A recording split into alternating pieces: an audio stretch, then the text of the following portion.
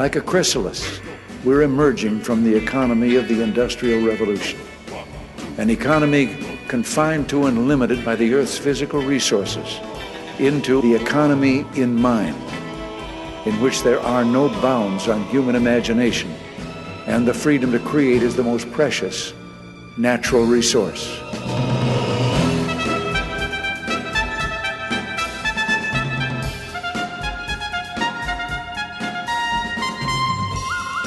Welcome to the Soul of Enterprise, Business and the Knowledge Economy, sponsored by Sage, transforming the way people think and work, enabling their organizations to thrive.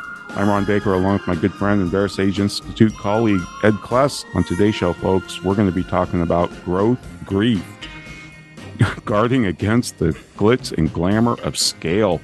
Hey, Ed, how's it going? Great. Do I have to use all G words? All G's, yes. This is a G-word show. PG, I might add. PG. Oh, PG. Oh, PG.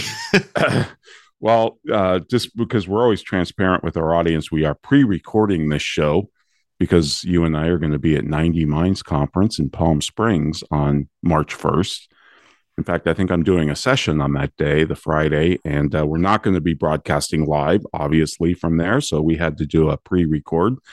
And we kind of been talking about this topic. You know, we've always say that growth for the sake of growth is the ideology of the cancer cell. And I just want to do a show that talks about what if you as a business leader or owner don't have a desire to grow or scale? And you go to these conferences and everybody talks about growth and scale and efficiency and all. But what if you don't want to get any bigger? Is getting bigger really all it's cracked up to be? And we're not anti-big business. We're not anti-bigger. If you want to grow, scale, if you want a $10 million business, that's part of your strategy and purpose. I think it's great. But I also think there's a lot of room out there for people that rather focus on getting better rather than bigger. Yeah, I think you've hit on the key word there, Ron, and it comes back to strategy. Is growth can be a strategy. What I think is important, though, and this goes back to the Richard Miniter book that we've been citing for 20 years now. I forget when that book originally. That came out. In fact, I'll talk a little bit about that later on in the show. So some of his examples are a bit dated, but I still think there's a ton of lessons in it. And you know, this notion that that market share is what causes profitability. You know, that I think is the problem is, and it goes back to a fallacy, right? It goes back to a logical fallacy. No, growth doesn't cause profitability. And I think that's the thing that people are in error about. And that's why you'll hear these, consultant after consultant coming in and saying, you gotta build your business so that it's scalable. It must be scalable. No, it really doesn't. Not if you don't want it to be, not if that's a strategy. Why does it have to be that the default strategy is massive growth and scalability? Doesn't have to be. Yeah. And, just to put a finer point on it, there was a Harvard Business School professor, Robert D. Buzzell, who in 1975 published an article in Harvard Business Review that said market share, a key to profitability. And it tried to provide empirical evidence that companies that had dominant market share had higher profitability levels. And yet, if that was true, Ed, then companies like, General Motors, United Airlines, Sears, Phillips, they would have been kicking butt because they had enormous market share at the time that this article was published. And I think almost all those companies are gone or shells of their former selves. Or in the case of General Motors, as I think Miniter even points out in the book, it's really a car or a insurance company that happens to manufacture cars. Phillips is still around. So that, but I think they're a lot smaller than they used to be. And then, BMW, Porsche with minuscule market share, some of the most profitable car companies in the world, Tesla would be another example if you were looking at market cap, at least. So, yeah, but that's kind of where, when that article came out, and everybody cites that article, and I think there were a few from the 60s as well that tried to make the same case, but it's just conventional wisdom, and there's no wisdom in it. Well, probably the biggest famous story that happened for me is I was at a Great Plains conference back in the mid 1990s, and Steve Ballmer had just become CEO of Microsoft. So this is Gates was transitioning out, or was the chief technology officer or whatever. And now Ballmer was now the new CEO. And it was right around, I think, Windows 95. So it must have been like 1995 that this came out, or perhaps it was 94. Those dates are always kind of weird when they had the software releases. But he literally came out on stage screaming at the top of his lungs, pacing across the market share. Like he was a madman, but that, I mean, for, I think a good 2 minutes, that's all he did, like, was scream market share at us, at this group of people. And we're like, what is wrong with this guy? Yeah. I guess he was playing to Wall Street, who knows? Yeah. Well, but the interesting thing was, of course, is that he was playing to an audience of Great Plains partners, because they hadn't been acquired by Microsoft yet, who were selling to small and medium businesses. They're selling accounting solutions, and they're just, he's going off on market share, and you got to be big. And I think that there were a lot of people in that room, because the transition that happened over the course of the next 5 years, especially in regard to Y2K, was larger and larger mergers of organizations. There were all of these organizations, ePartners, I remember, was one of them, that are all no longer around in many cases, that grew and grew and gobbled up all of these small partners in the name of saying we have big market share. And that's when I started reading David Maister too, and I realized that what they were creating was what Maister calls dots on a map. It was dots on a map. Right. And, and you got like, okay, so you have dots on a map. He goes, but how many of your customers, or of the customers that these folks had serviced, ever needed simultaneous deployment across multiple cities like that? And the answer is just about zero. Right. There was no benefit to the merger. None to customers anyway. I remember we talked about that when we did the show on David Maister's work. Mm-hmm. And we talked about, wasn't that part of, he gave a bunch of reasons for mergers and acquisitions. Yeah. And that was one of them. Yeah. Dots on a map. That's great. Well, Ed, I'm going to draw on another person that we really like. Listen to what he wrote. There's no such thing as perpetual growth, yet that's what traditional business people crave. But what is growth meant to achieve? If Oxford University is so successful, then why isn't there a branch in Washington, D.C.? If a symphony is successful with 120 musicians, why not even more so with 600? To grow bigger is not much of an effective business strategy at all.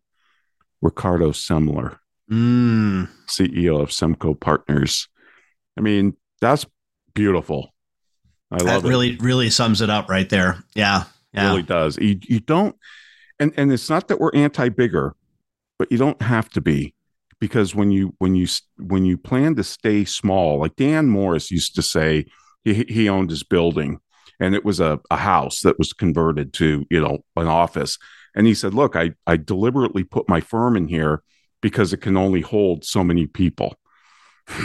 And it was like 20 or something. I had to go down into the basement and put some people, but because he was growing. But he said that, and that automatically caps my growth. And I just thought that was a really, just went against the conventional wisdom at the time that everything has to be bigger and scalable and all of it. And I said, no, we're deliberately just going to cap our size. We're not going to grow for the sake of growth. Well, talk a little bit about too another firm, O'Byrne and Kennedy, right? That they almost inverse growth, right, in terms of the number of customers that they served. Yeah, they actually ended up firing over 500, I think it was 550 customers over 2 years. And these were the customers that they brought on, as they were starting up. And so these were friends and family and, people that had been with them forever. And Paul O'Byrne used to say, we got a core competency in firing customers. It's kind of our competitive advantage. And, they did it with grace. They did it professional. They gave a great landing to the customers. And then they started to sell various tranches of customers. And anyway, they capped themselves. I don't think O'Byrne and Kennedy in its entire existence has ever had more than 75 customers. Since they underwent their transition, right? Since they underwent their transition, yes, that's right. When they decided to move to advisory, Paul Kennedy's great line, we start where other firms leave off. Mm-hmm. And I just love that because he has no problem with other firms doing all the compliance work, the tax, the CAS, you name it. He'll just do the advisory work. Now, if they want him to do the tax and the CAS, he'll do it, but you have to be an advisory customer. Yeah. And that's truly one of my messages that I've been bringing home to a lot of accountants that I've talked to. What does your A stand for? And in almost every time that I talk about this, they're like, yeah, well, it's accounting sometimes and it's advisory another time. And, Kent's back to the great line, you Morton's and McDonald's again. It's you can't be both. And it's so funny that people are like, well, but no, we need to do the accounting in order to do the advisory. Yes, but you don't have to take on the ones that only want accounting. Right. Right. And no, you don't need to do the accounting. You just need to be sure it gets done. Right. Right. Which means somebody else could, some other firm could be your back office. Mm-hmm. Right. Yeah.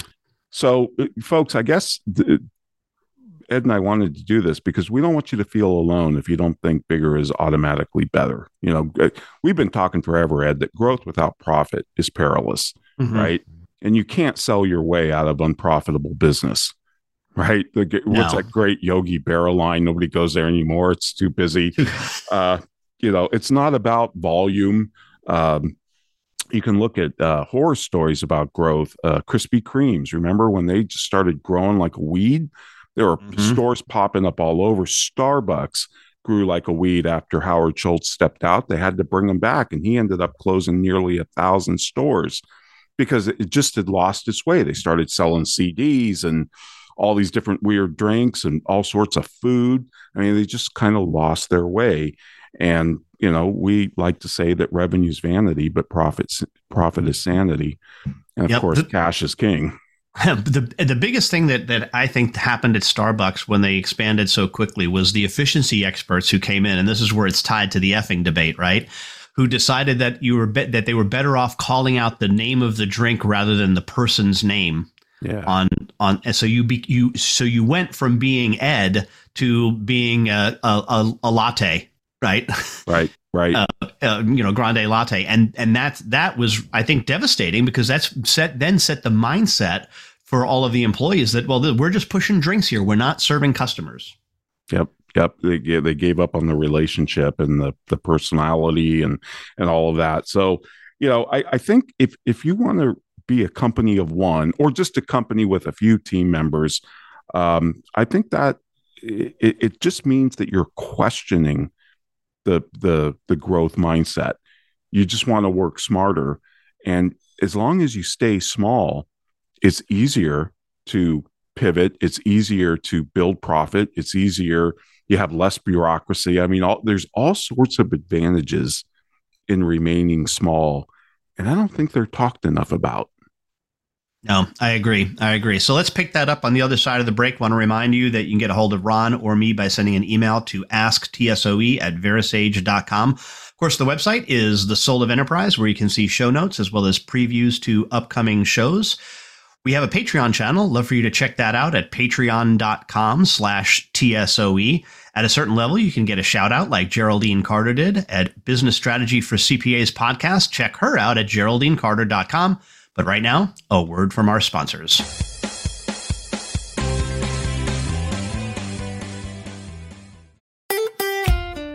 Follow Voice America at facebook.com/Voice America for juicy updates from your favorite radio shows and podcasts.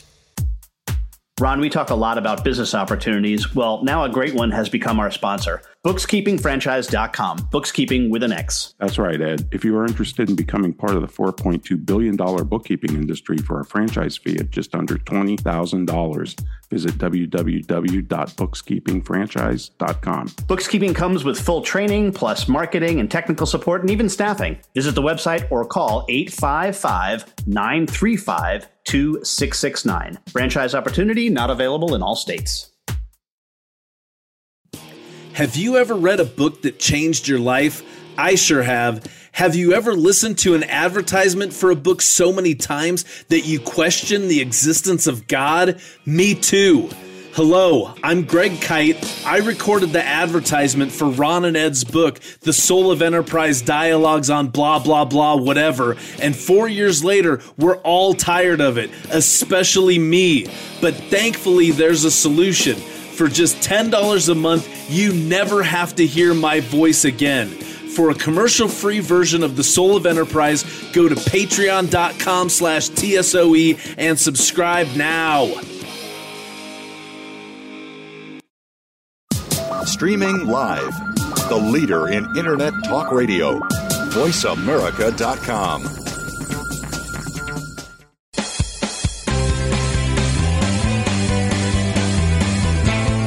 You are tuned into The Soul of Enterprise with Ron Baker and Ed Kless. To find out more about our show, visit us on the web at thesoulofenterprise.com. You can also chat with us on Twitter using hashtag AskTSOE. Now, back to The Soul of Enterprise. Well, welcome back, everybody. We're talking about growth grief, guarding against the glitz and glamour of scale.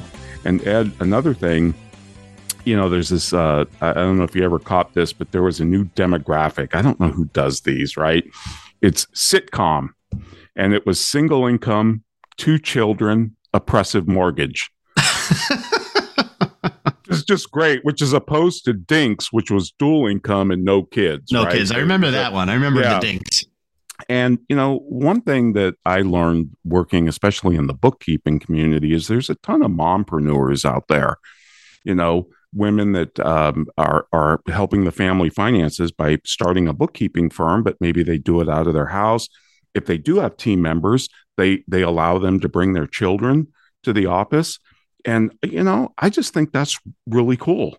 Mm-hmm. I mean, if you can provide a service that other people value and still fit it into your life, in other words, you know, it adjusts to what your goals in your life around, it's kind of like the mindset is to build your business around your life, not the other way around.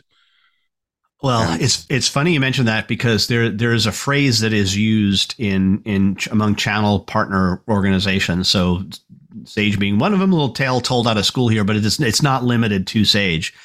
And the phrase is lifestyle partner. Lifestyle partner, that they are a lifestyle partner. Wayne Schultz, who is a member of 90 Minds, was on the board for a long, long time. He had a great line about this. He said, lifestyle partner is the closest thing that our business has to a racial slur.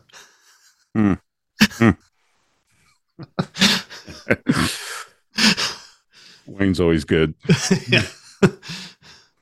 Yeah. And you know, this isn't anti-growth. It just questions growth first and tries to look if there's a better, smarter way forward instead of just growing for the sake of growth. And usually there is a smarter path, which is usually increase your prices. And you know what? That's a heck of a lot easier to do in a smaller firm than it is in a larger firm. Because you can adjust that demand with your price. You have more flexibility to do that on the run. Well, how many times have you done the exercise where you say double your prices and then ask, well, and would you lose 50% of your customers? And almost all the time they're like, no, at least not initially, at least not immediately. And my response is, well, why aren't you doing it? Why are you not doing that? And there's really not been a good answer that I've heard. Well, we would eventually lose them. Really, would you? Because this is where I think you wouldn't. Because what would end up happening is you would end up servicing those customers that probably really like the work that you're doing, because you're going to stick around, and you're going to start servicing them a lot better and providing them more knowledge and insight, that they're going to be like, yeah, this is great. Thank you. It's about time. Yeah. And you'd free up some space to take on other customers just like that. Exactly. And in fact, I may have read it online, but I got permission from the company to do this. I was working with a partner at Sage, and they switched over to subscription and significantly increased their prices across the board. And what was so funny, I got an email from him, and he said, when we made the transition, only 5 customers didn't come over. Only 5 didn't come over. And all 5 of them were at $500 a month. He said, we have since added 4 new customers at $4,500 per month. Now, so they didn't add a 5th one back yet. But Ron, what 10 times. Right? What's so amazing about that number is that's the number that John Murillo cites as the effect of moving to subscription is a 9x in the valuation of the company. I was like, oh my God. Yeah.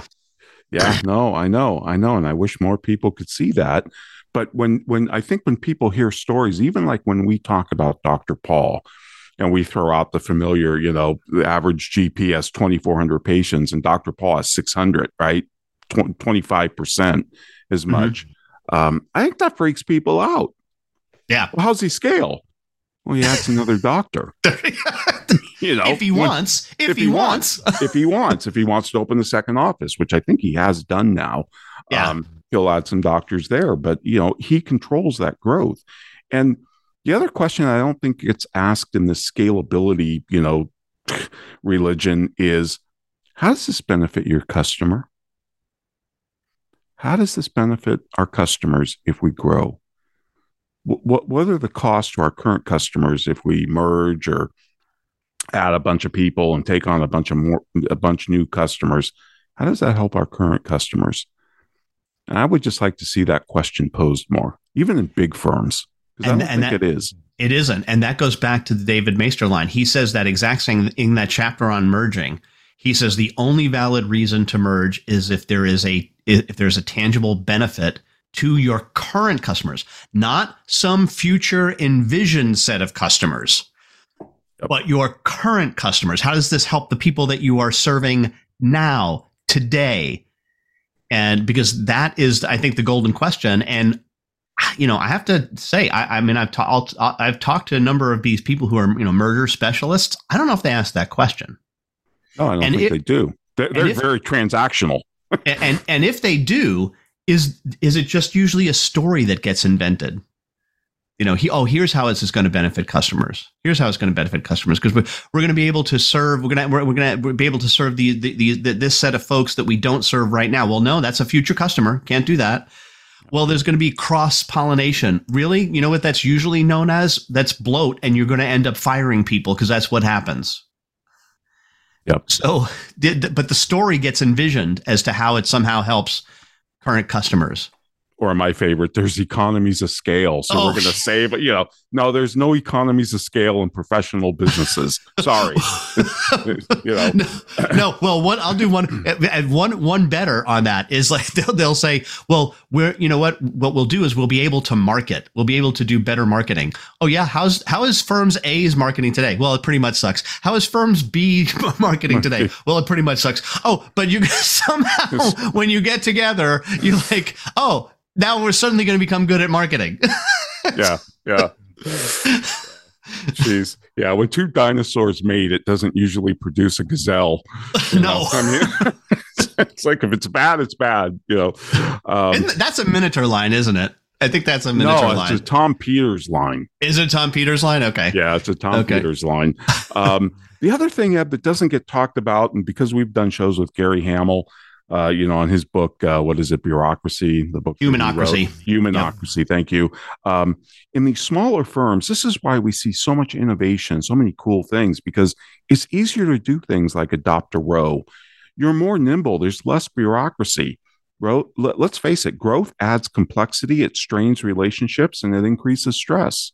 And, smaller makes it easier to deliver remarkable customer experience. At least it should. I mean, I hear all the time, though. So, well, if I was just bigger, I would be able to do that, customer experience stuff. I'm like, that's nonsense. That is absolute nonsense because it's the relationships that your people have. Now, I will agree that probably when they're saying that, Ron, is because they have too many customers already. Mm. Yep, that could be. Right?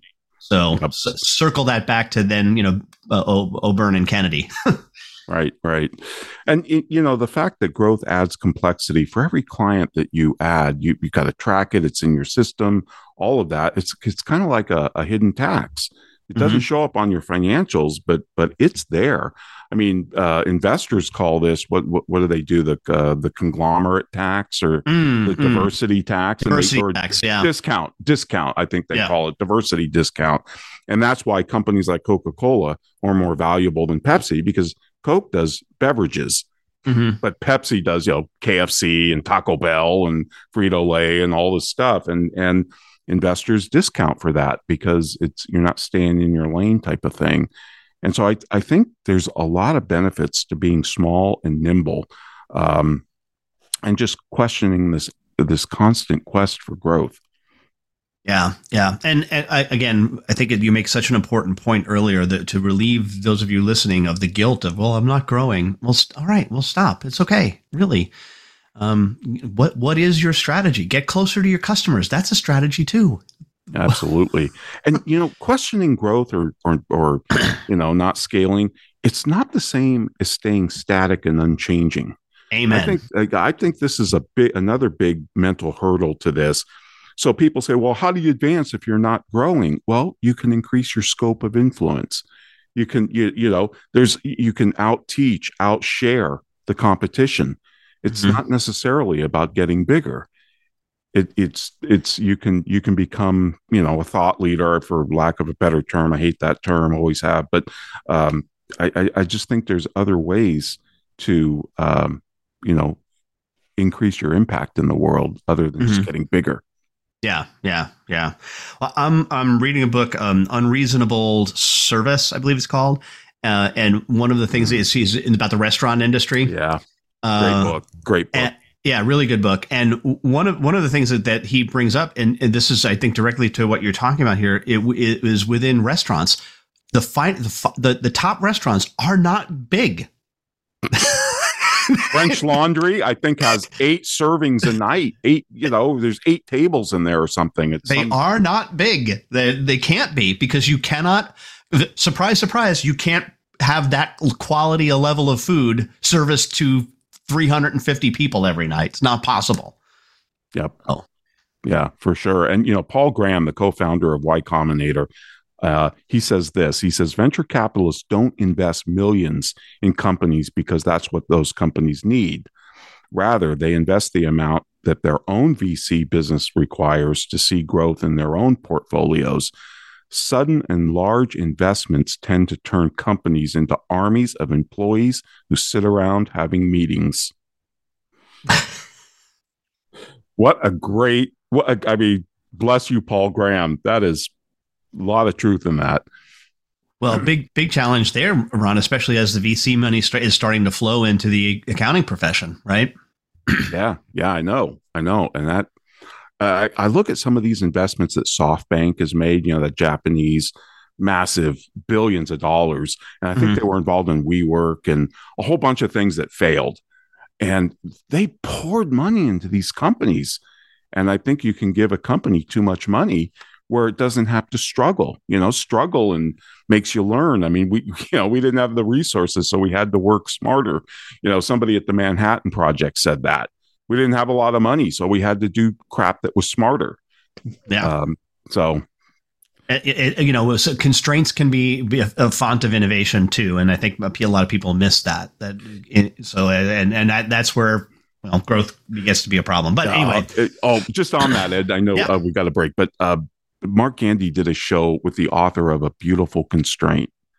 And I thought, what a great title for a book. And it was a very interesting show. Highly recommended. A Beautiful Constraint. And that's exactly what he was talking about. Sometimes when you're constrained, it's the best thing for you. And I think that's where the book that got the question, Audi asked itself when it entered racing. I don't know if it was Formula. And they said, how can we win without driving faster? And that led them to doing faster pit stops. Yeah, which are amazing, by the way. So yeah, I know, incredible. We are up against that break, Ron. One of our constraints is having to go through commercial breaks, unless, of course, you are a Patreon member, and then you are unconstrained because you do not have to listen to the commercials. But we've got to get to a commercial break. This second break is sponsored by our friends at 90 Mind. They are a sponsor of us on Patreon as well. Find a Mind at 90minds.com. But right now, a word from our other sponsors.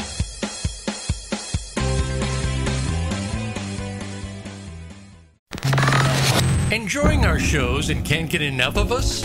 Follow us on Instagram at Voice America Talk Radio and see what we're cooking up for you. Have you ever listened to an online radio show that changed your life? I'm required to say that I have. Have you ever stopped listening to an online radio show because the commercials were mind-numbingly repetitive?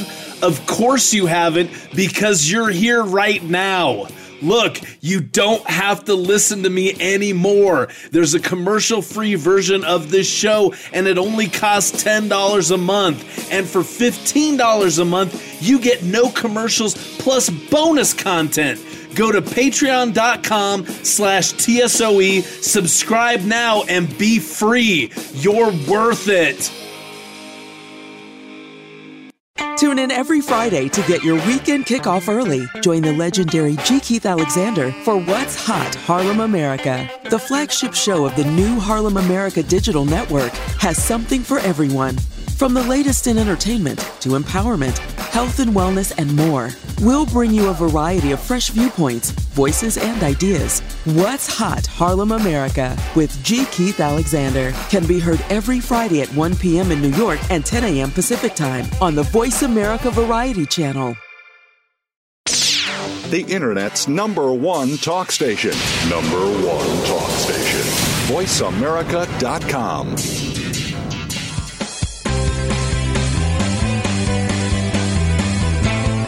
You are tuned into The Soul of Enterprise with Ron Baker and Ed Kless. To find out more about our show, visit us on the web at thesoulofenterprise.com. You can also chat with us on Twitter using hashtag AskTSOE. Now, back to The Soul of Enterprise.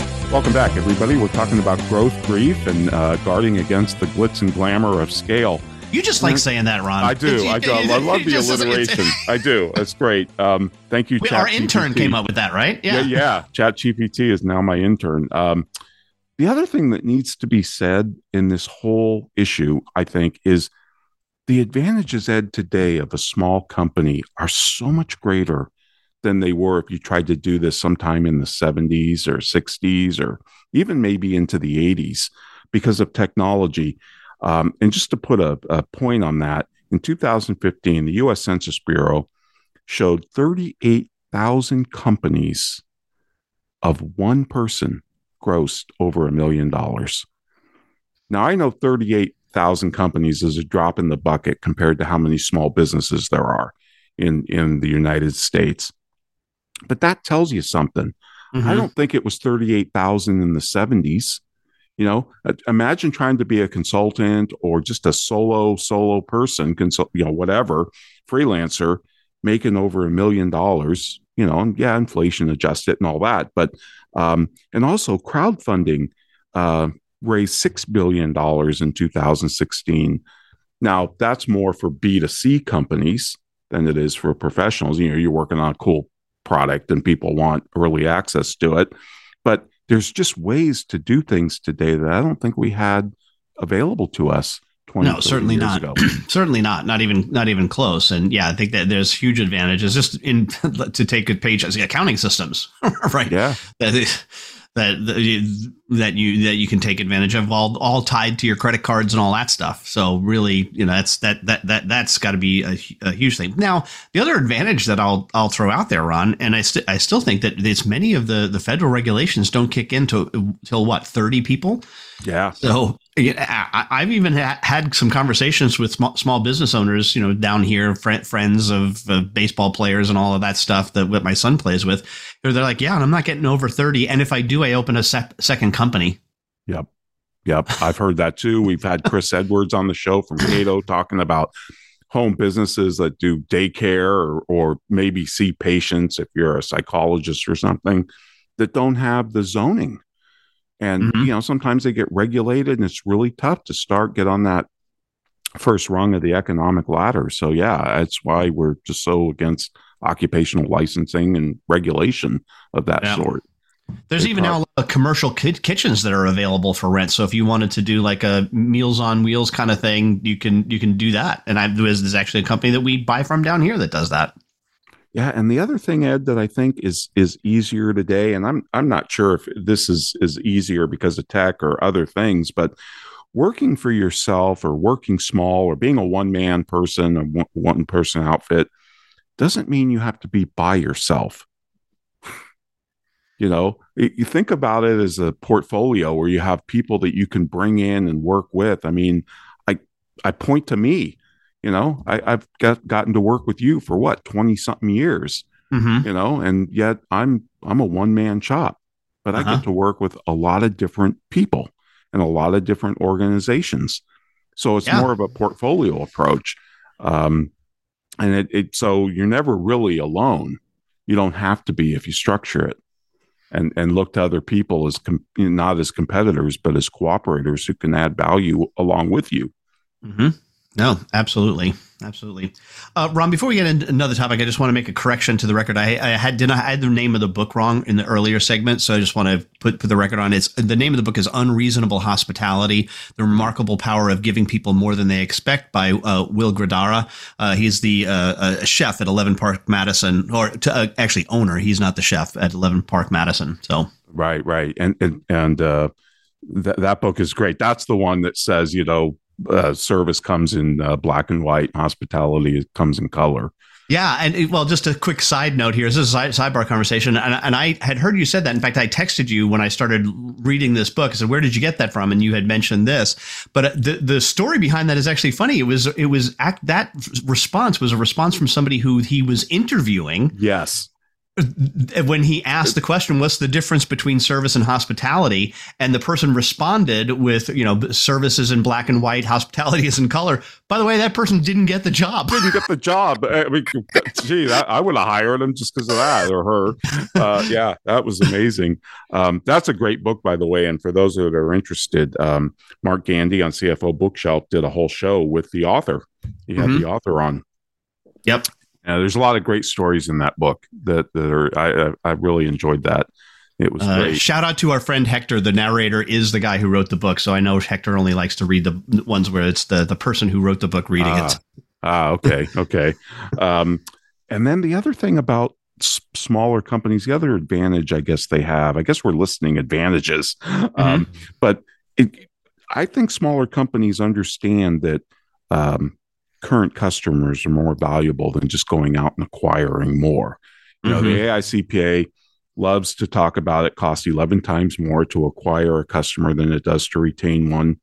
And it seems to me, Ed, that big businesses sacrifice retention for acquisition. The whole churn and burn. Mm-hmm. How many times have you seen your cellular phone company offer great deals if you're a new customer?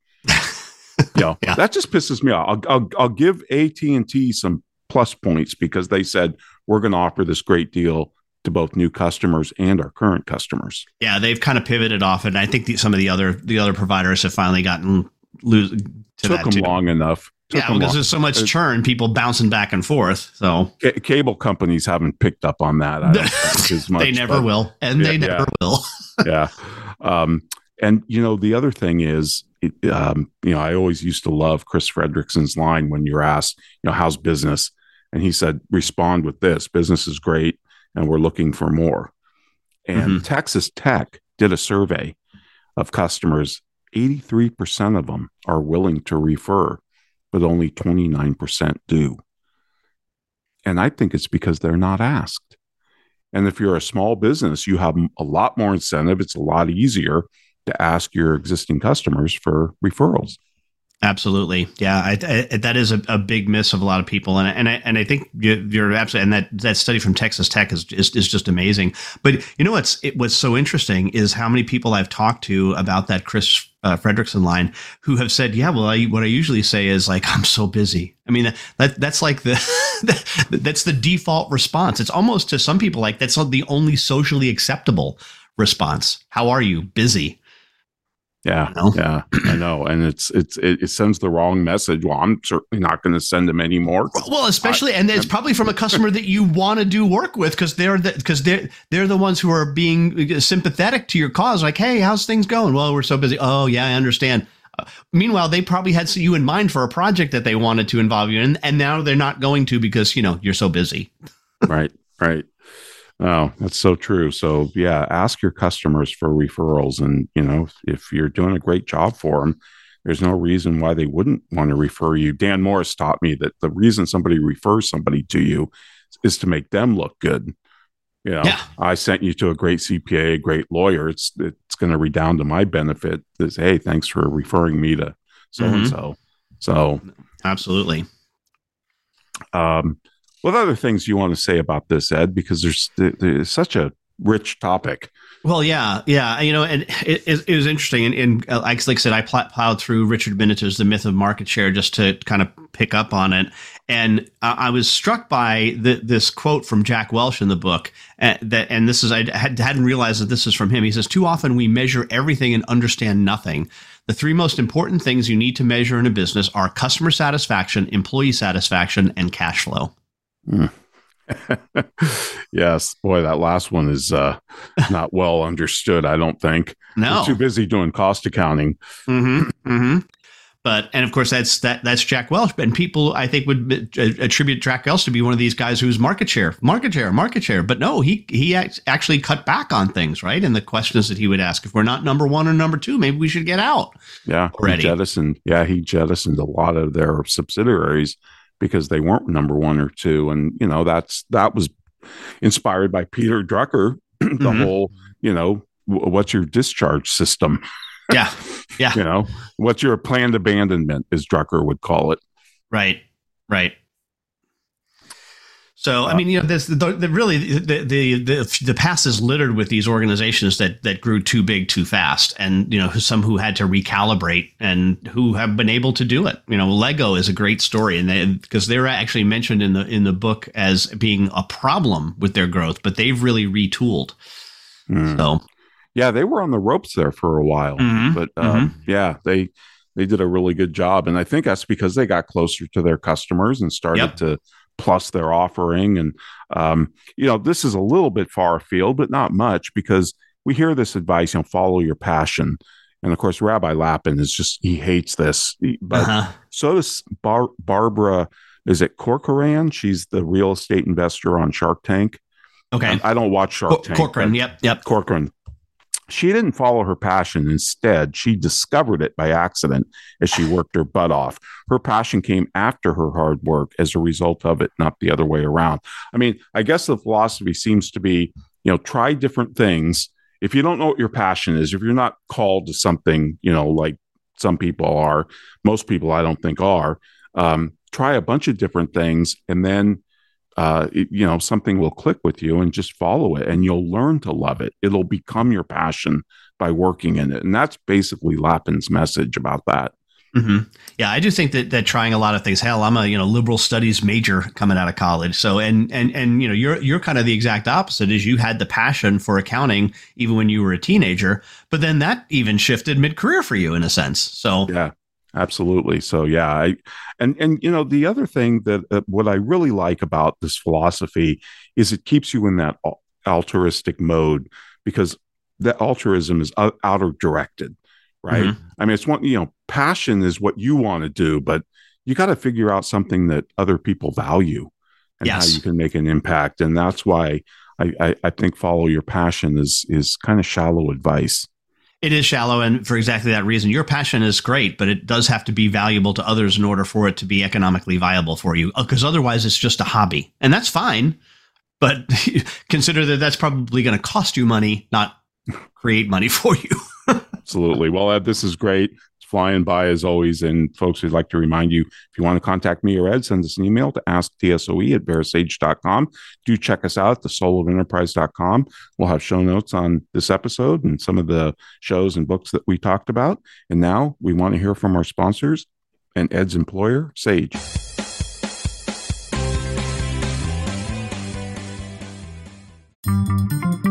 Voice America is on LinkedIn. Connect with us today.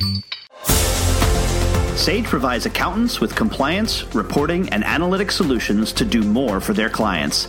These solutions include education programs such as the Sage Accountants Network Client Advisory Service Program. This program delivers the tools to create, package, price, market, and deliver additional services to clients, increasing your profitability and delivering more value to your clients. Let Sage help you grow your business by visiting sageaccountantsnetwork.com. Have you ever been so annoyed by a commercial for a $5 ebook that you were willing to pay $10 to never hear it again? I sure have. Hello, I'm Greg Kite. Over the last several years, you've come to hate me, and I hate me too.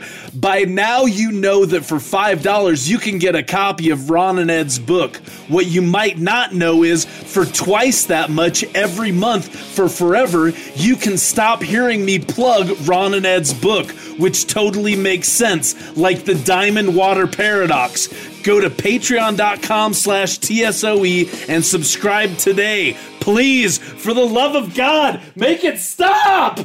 Stimulating talk. Gets those synapses in the brain firing really fast. All the time. The #1 internet talk station where your opinion counts. VoiceAmerica.com.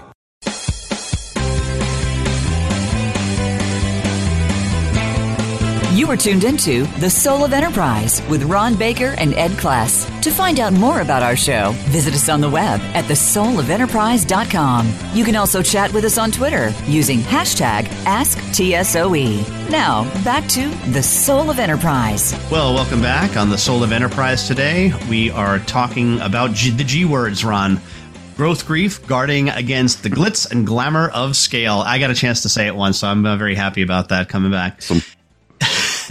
And, Ron, one of the other things that Minotaur points out in the myth of market share, why market share is fool's gold of business, is that he says this: market share is about the past in every sense.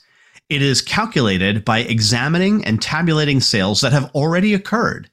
And because it is about the past, it is static and lifeless. Look at what's not captured by those numbers, the future potential of some current customers. Yeah. That's excellent. And I think that's really profound. It is. Not to mention it's silent about innovation, the whole idea of plussing. And I think there's a lot of guilt around this issue for smaller firms that we encounter that feel like, if I'm a startup, I have to be $1 million within 2 years or 3 years because people I see on social media or whatever have done that. And it's like, no, if that's not your goal, if that's not your strategy, don't feel obliged to follow it. Because there's other ways to be impactful and successful at the same time, rather than just grow for the sake of growth.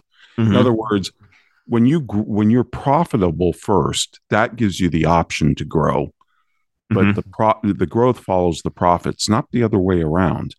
And I think I know that's the point of the market share myth, but profit without or growth without profit is perilous. Ron, that quote reminded me of an exercise that we've done. In fact, I think it's in your book, Measure What Matters, this concept of value gap. And, there's kind of the two variations on that. The first one is to look at your current customer list and the revenue that you've collected and try to anticipate what is the value that you have provided them. But then the more advanced version says, okay, let's see if we can do this 5 years from now. In 5 years from now, how are you going to create value, or how much value are you going to create for customers 5 years hence?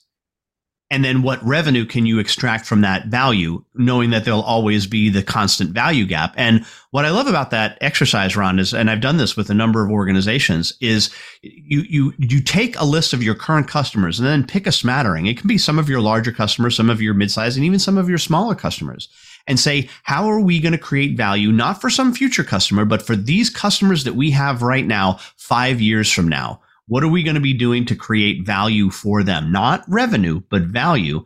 And what I found is when people focus on the outward attention to create the creation of value, which, as you and I like to say, it is the creation of value that is really the cause of revenue, not marketing. Marketing isn't the cause of revenue.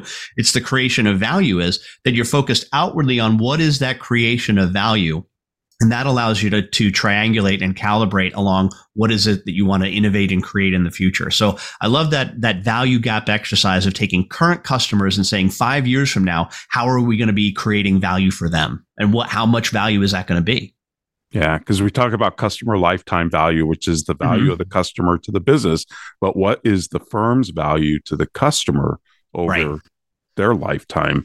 And that kind of makes me think too, Ed, about anytime you start getting into a discussion of scale, especially these days with cloud, AI, all of this technology coming down the pike. Are we losing human interaction? In other words, I think when this starts to happen, the quantity of work becomes more important than the quality of the relationship. And that's what worries me as companies begin to scale with some of this technology. We've already kind of seen it with the cloud, maybe even virtual firms. And I'm not against either. I'm just saying that, if you never meet your customer, unless you're Amazon, I'm not sure that's how I want to run a professional firm. Mm-hmm. Yeah, you want to be as one of my mentors and Christine's now once and future boss that she's had for a long time says, we got to get, sometimes you got to get belly to belly. Yep. Especially in the professional world. Yeah. Yeah. I hear about these stories. Oh, I've never met my customer, a lot of my customers. And it's like, really? I don't know. I know it can happen. I know there's outfits, LegalZoom and all that that's really scalable. They can do, 400 wills in a minute, but there's still something important about that human interaction, at least in the professional world that we operate in. Yeah, there was a commercial, I forget for what airline, and it was a really good commercial with it. And the idea was, it was just a business owner who's standing around and they're talking about falling profitability or falling sales. And he shows up at this meeting and he's got boarding passes. This was back, when you would actually hand out paper tickets, and all of the people at the meeting are saying, "What's this?" And he says, "We're going out to talk to our customers." Yeah. It was really awesome. Powerful commercial. Now, of course, Delta, whoever it was, fly everywhere. Right. But it was a powerful message.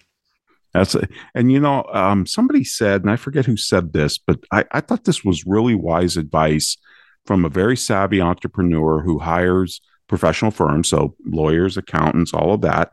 He said, it's not a smart idea to be any firm's biggest or smallest customer. That, when you think about it, that in those terms, I talk to these firms that say, well, we have, a handful of customers that are, 40x are normal. And of course, they've got some small ones too. It's like, yeah, that's a problem. And that's a strategy problem, not a pricing problem.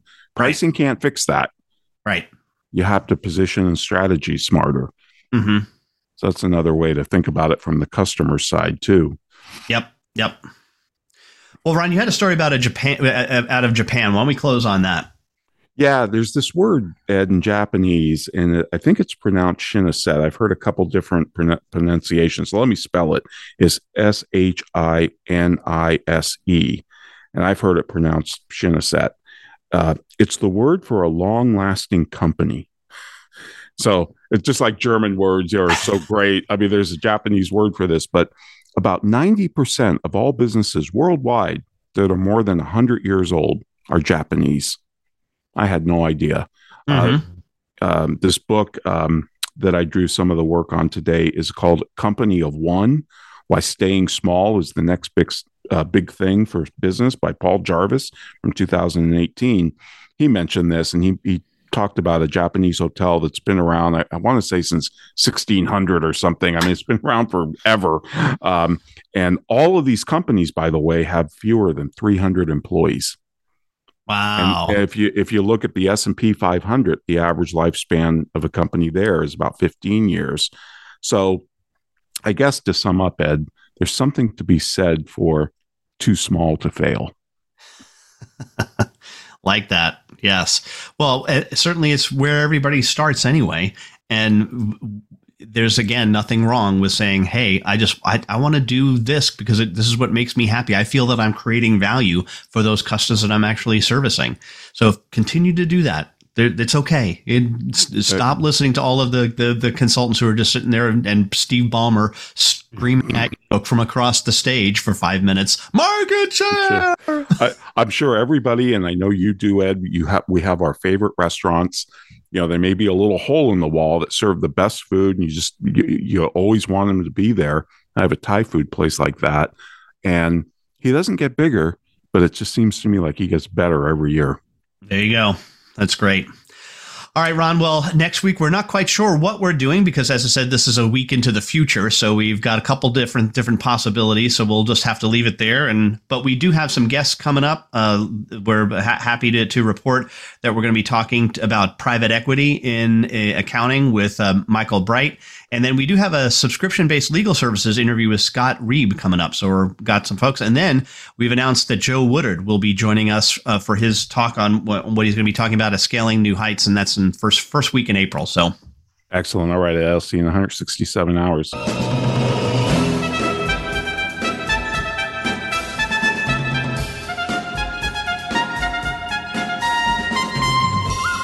This has been The Soul of Enterprise, Business and the Knowledge Economy, sponsored by Sage, transforming the way people think and work, enabling their organizations to thrive. Join us next week, folks, on Friday at 3 p.m. Eastern and noon Pacific time. In the meantime, check us out at soulofenterprise.com. Also, if you want to contact me or Ed, send us an email to asktsoe@verasage.com. Thanks for listening, folks. Have a great weekend.